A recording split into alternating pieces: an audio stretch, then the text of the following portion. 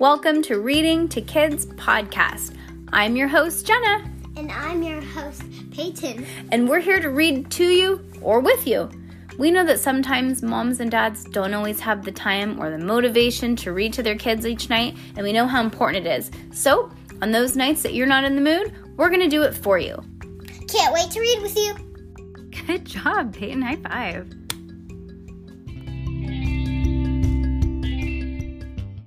Judith Muda, chapter 9, book number 8, honey.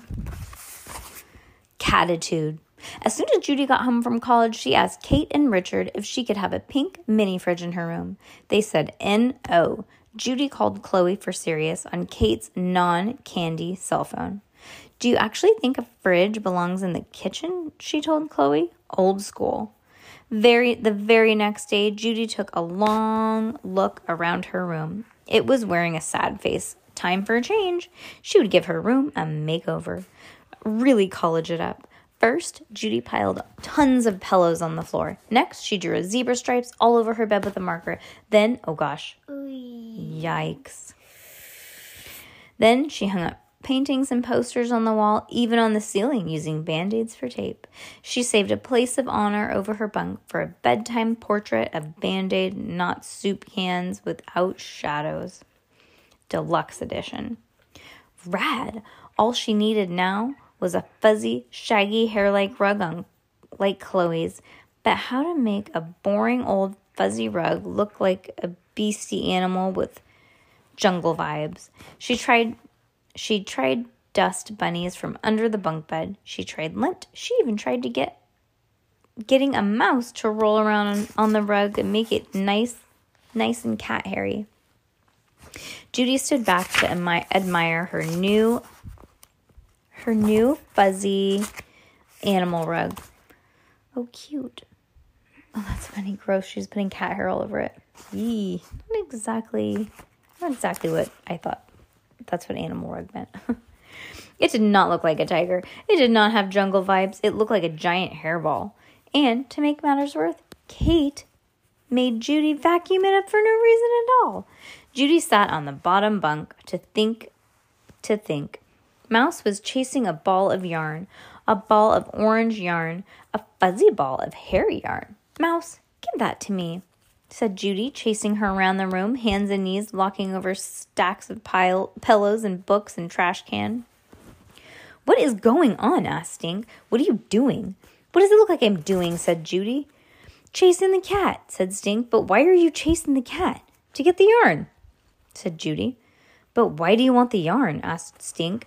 To cut it into a million pieces. But then why are you gonna cut it into a million pieces? Asked Stink. To make a fuzzy orange rug. What do you think? I'm giving my room a hairy rug makeover. Mom, Stink yelled. Judy's cutting the cat to get the yarn to cut into a million pieces to make a fuzzy rug to give her own room a hairy rug makeover. What an NCP. Incomplete. After the hairy rug makeover experiment, Judy went looking for a peaceful mood. Peace out, she called to anybody that was listening. I'm going in the back of the tent.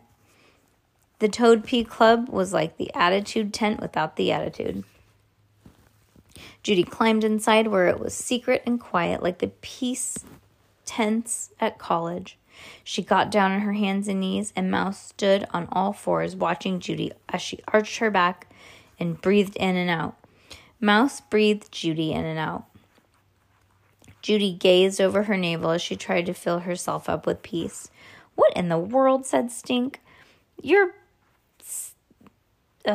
barging into the tent. You're wrecking my peace. I'm wrecking your what? It's yoga, said Judy. Mouse and I are doing the cat pose. That's funny that the cat was doing it too, huh? Mm-hmm. Mouse looks like a cat, said Stink, but you look like something staring at her. But you just look like someone staring at her belly button. Try it, Judy said. I learned it at college. I can stare at my belly button I can stare at my belly button sitting up, thank you, said Stink, without going to college. Besides, staring at your belly button is about as much fun as watching paint dry. They do that at college, too, said Judy. Boring, said Stink. Hey, what's up with Rocky and Frank barging into the tent with their big boy feet? Oh, yeah, said Stink. They came to tell you that Rocky and Frank were coming. Is this an upside-down meeting of the Toad Pea Club? Well, it's yogurt, said Stink. She learned it in college. Yoga, said Judy, not yogurt. It's like an exercise, not a snack food. Clearly, Stink had never read the Y is for yoga encyclopedia. Show us, said Frank. Judy showed them how to arch like a cat, and then she showed them how to bend in half like a chair, and then to reach the sky like a warrior, and then to stand on one leg like a tree. Now close your eyes, but don't think. I can't not think, said Frank. I keep thinking about how whacked it is to stand on one leg and pretend to be a tree and try not to think. I feel like a flamingo, said Stink, or a dorky stork.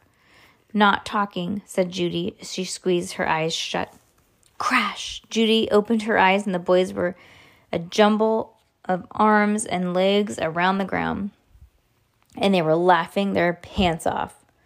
Octopose, said Stink with his legs sticking up in the air. For your 411, there's no such thing as an octopus pose. Judy closed her eyes again and tried to hear quiet, but all she could hear was more thrashing and crashing. She opened her eyes again. Rocky had his neck stretched out to the ceiling.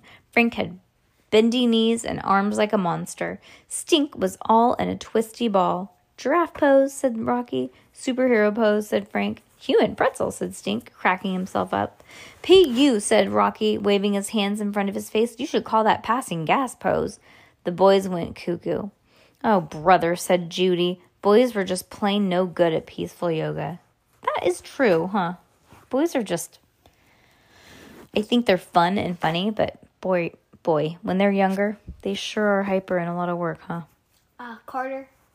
Yeah, Carter has a lot of energy. But I mean, like, the boys just being, like, crazy. And there's 3 of them together. You're like, you're feeding off of each other's energy.